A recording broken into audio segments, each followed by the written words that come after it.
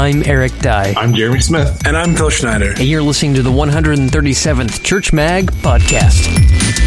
As people in the pews, or people behind the projectors, or the people behind the pulpit, look at that, all P's. That's pretty impressive, huh, Jeremy? In the words of a wise poet, we're all in this together.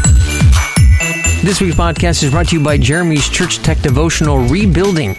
This devotional can be done on your own or with an entire Church Tech team, week by week, day by day, however you like. This devotional is for Church Tech by Church Tech. Learn more about rebuilding on the Church Mag Press website, churchmag.press. That's churchmag.press. This week on the podcast, Jeremy and I talk about managing expectations as church techs during the holiday season and, managing them like regular people. If you'd like to join the conversation or ask us a question, use the CMagCast hashtag, email us directly at podcast@churchmag, or submit it by visiting churchmag.com/riddle me this. Now, let the holiday fun begin. Welcome to another episode of the Church Mag Podcast. Eric Dye here, along with Jeremy Smith. Phil had a thing. I don't remember. I feel actually kind of bad that I don't remember exactly what it is. And just so people know, I do this with everybody that I care about. So I'm just naturally a jerk. I remember it was important, and he was really bummed. And for the past half hour, Jeremy and I have been just like cutting the breeze. He's been my sounding board, my counselor of culture shock, of coming back to America and hearing all my woes and problems. Has been great. Clearly that didn't make the cut for the program because I'm not putting that dirty laundry out there. But originally we were going to have James Cooper on because he is Mr. WhyChristmas.com. I mean, it's kind of turned into a tradition. And I thought, well, let's air it a week before Christmas so people actually have an opportunity to really listen to it before Christmas. I don't know even what we're going to do next week, if we're going to end up having James on still or what, but we don't even have Phil here. So doing a Christmas episode without Phil just seems completely wrong. Here's the deal, especially with Christmas being on a Sunday. There's a lot of expectations and there's a lot of tradition. We have our Church Mag podcast tradition of having James on, and sometimes you have a hard time making the cut, or people are gone, or you can't meet those expectations that you have, for the great Christmas service. And of all the services of the year, there is a lot of pressure for that service, and so you have this huge chasm between having high expectations and what you might be capable of doing, because you can only play with the team that you have. So you might be shorthanded on Christmas. And so just like today, kind of managing the expectations of what a Church Mag podcast Christmas episode looks like. If we end up using this one, I don't know. I had my expectations of what we were going to do this morning, and it didn't work out. James Cooper has a condition whereby he has tremendous pain. And when he woke up this morning, he was like, I cannot do the podcast, guys. And so, things happen. Health happens. Circumstance happens. People being out of town happens. And, I guess the best thing we can do is what, Jeremy? As a church tech team, when you're faced with that kind of opposition? In my counseling role, the best thing to do is to roll with the punches, because what else can you do? I mean, you have the objective, you have limited resources, so you just do what you can and you keep moving forward. And that makes a lot of sense. I mean, that's what we're doing right now. We're rolling with the punches. We might reschedule some things, shuffle some things. We're applying kind of what we're feeling right now. We're applying it to a subject, and we're podcasting about it for the podcast. So, we're rolling with the punches. But even though we want to roll with the punches, I still think that there's a layer there that has to be dealt with, because it can be easier said than done. I think that the conversation, at least as far as something like with what you're presenting, isn't necessarily about, well, what do we do? That's kind of already been defined. It's that's good. How do you get unstuck? How do you get motivated to continue to do those things? Especially if you are the volunteer director, or you are the worship leader that has half staff, or the church tech team is really just kind of in limbo right now, or the church leadership is trying to just put out fire after fire after fire and still doesn't have their sermon for the Sunday done. I think that's where it comes into play.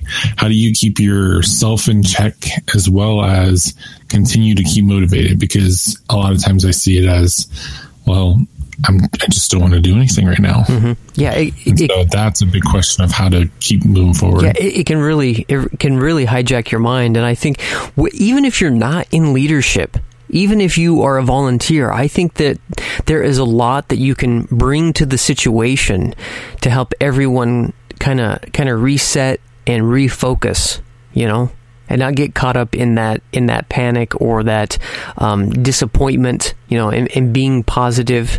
Because, as much as we like to say Jesus is the reason for the season, I think it's easy for us to get off track. It's more like Jesus is the reason for all this hoopla that must go perfect today. So I guess that's my question for you is you're kind of in that in general, just with A, you have transition in life, and B, you have kids that are getting ready to move on. So we don't necessarily need to go down the shadows of your life, but how do you, just in general motivation, how do you deal with that? How do you deal with the chaos so that you don't get caught up in all the, I don't know if you want to call it gunk, I don't know if you want to call it the weeds, or just the mentality of that process? Yeah, and I think a lot of that has to do with kind of your personality makeup. I know before I had studied kind of the MBTI and some of the, and even a lot of the other personality tests that are on their Strength Finders, before I really understood myself, it would have been much more difficult. And so understanding myself, and then that has branched out into understanding others, understanding how all of us are wired, has been huge in being able to navigate this, because I'm able to parse my feelings, like what's rational and what's irrational. Because if I just went off my feelings in general, or even what I think is thinking, which is then really just irrational thinking. Because whether or not you go like, I'm not a very emotional person, I'm a very rational person, Well, you can think irrationally, Understanding how I am has really helped navigate this process, because I can say, look, especially this week, I had a really rough week. I don't want to say depression, because depression is a big word and a very serious thing. I think it's like when people say they have headaches, and people that struggle with migraines are like, you have no idea what a headache is. That's why I feel like when people say, I feel down or I feel depressed, like people that really struggle with it, it's like this whole other animal. So I'm not depressed. What I just mean is feeling kind of down and kind of, like losing at what we're doing here. I kind of had one of those weeks, and I just have to take a step back, and I think, okay, why am I feeling this way? My personality likes life this way.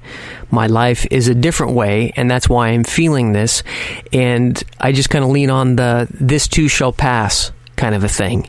I've leaned on that, and I've leaned on, you just play with the cards that you're dealt, and do the best that you can. I know that's what we always say. That's what I think they say that for poker. We always say that with playing Settlers of Catan. I realize in Settlers of Catan, you want to build the road, or you want the longest road, or you want to do this, or you want to do that. But, if you don't have the resources to build the roads, then maybe you should build the cities, right? Or maybe you need to do something else to advance in the game. And expectations, I think, ultimately is a huge killer. A friend of mine told me that before we moved over. He said that. He said expectations kill. And that's just something that I've thought about over and over and over again. And it is so true. Expectations kill, because you have an expectation. If it's met, you don't feel anything. It's what you expected, right? If it's not met, you have disappointment. If it exceeds, you're very pleased, okay? And everyone likes to have their expectations exceeded. The problem is, especially around times, holiday times, Christmas times, special services at church, everyone's expectations are heightened. And so the percentage, the statistical landing of there being disappointment is proportionally higher, and the bar's raised so high. And I think that as people in the pews, or people behind the projectors, or the people behind the pulpit, look at that, all P's. That's pretty impressive, huh, Jeremy? I think that we really need to. We all can contribute to managing our expectations. you know.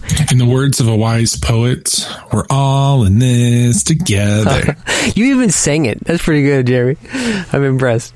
So, yeah, we got to. You're right. We're all in this together, and expectations, we got to manage them. I mean, if Christmas really is about spending time with family, and it really is about celebrating Christ, and it's really about loving our neighbor and generosity and giving and everything else, if that really was what Christmas was all about, I think our attitudes and a lot of our behavior would look a lot different.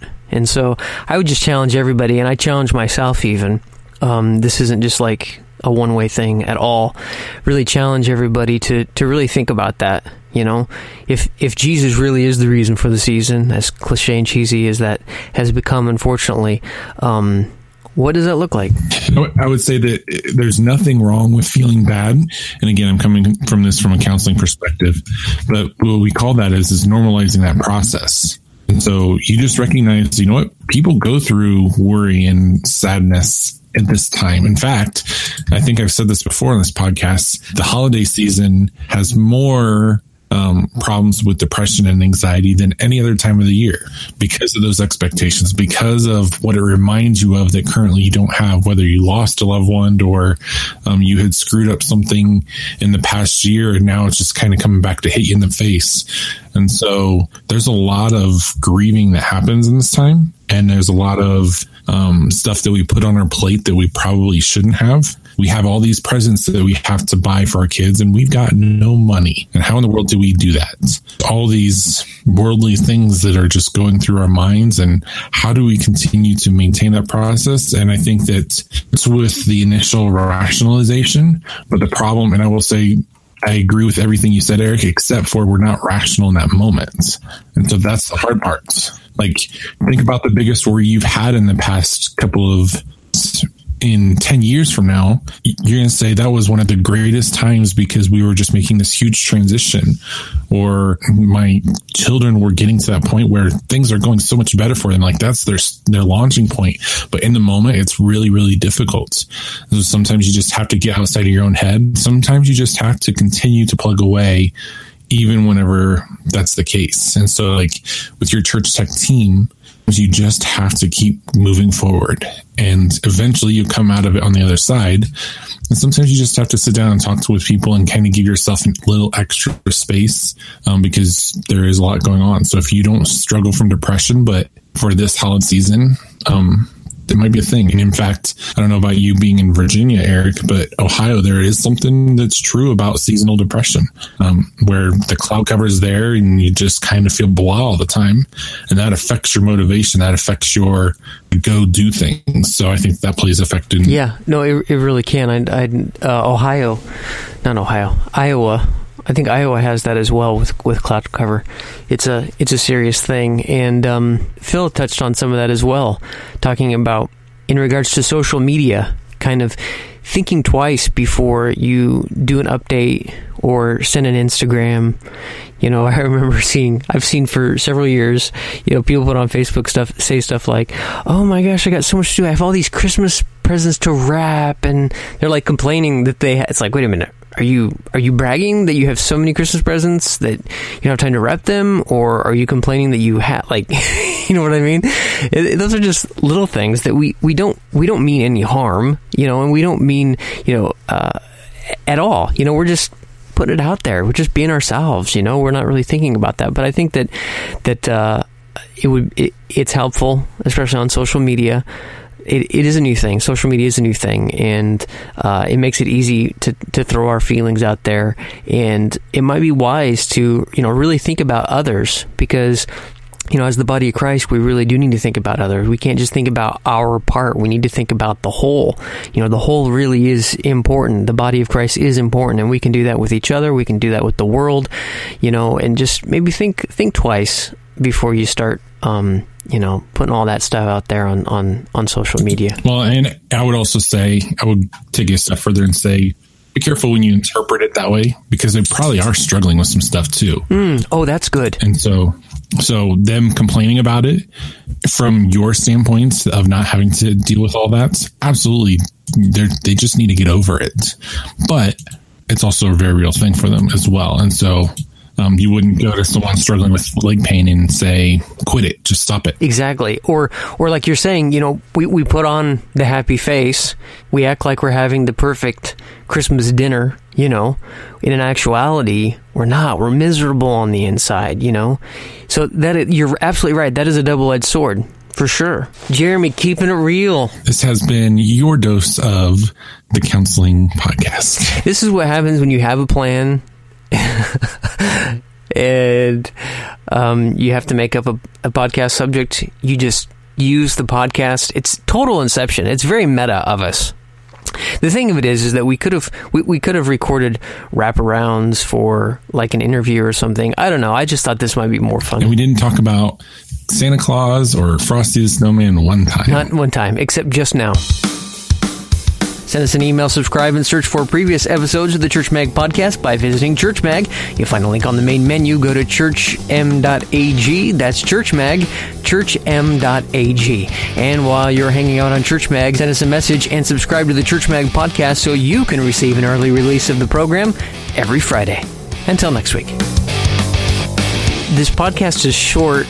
Like time-wise, it's short just from Phil's presence. Because Phil would easily had added 10 minutes. Easily. Maybe even 20. I'm just saying. It's true. The man knows how to banter. I know, right? Or tell a story. Or this past week's episode where we talk about trimming the fat. Like when we recorded that episode, I thought, I'm going to have to cut out so much. That felt so raw. And then I'm editing and I'm like, this is all fine. I'm glad I waited 2 months before editing that because I feel a lot more comfortable in it. And Phil feels like I don't have anything to add to this conversation. I have no stories here, guys. The Church Mag podcast is proudly hosted on Buzzsprout.com.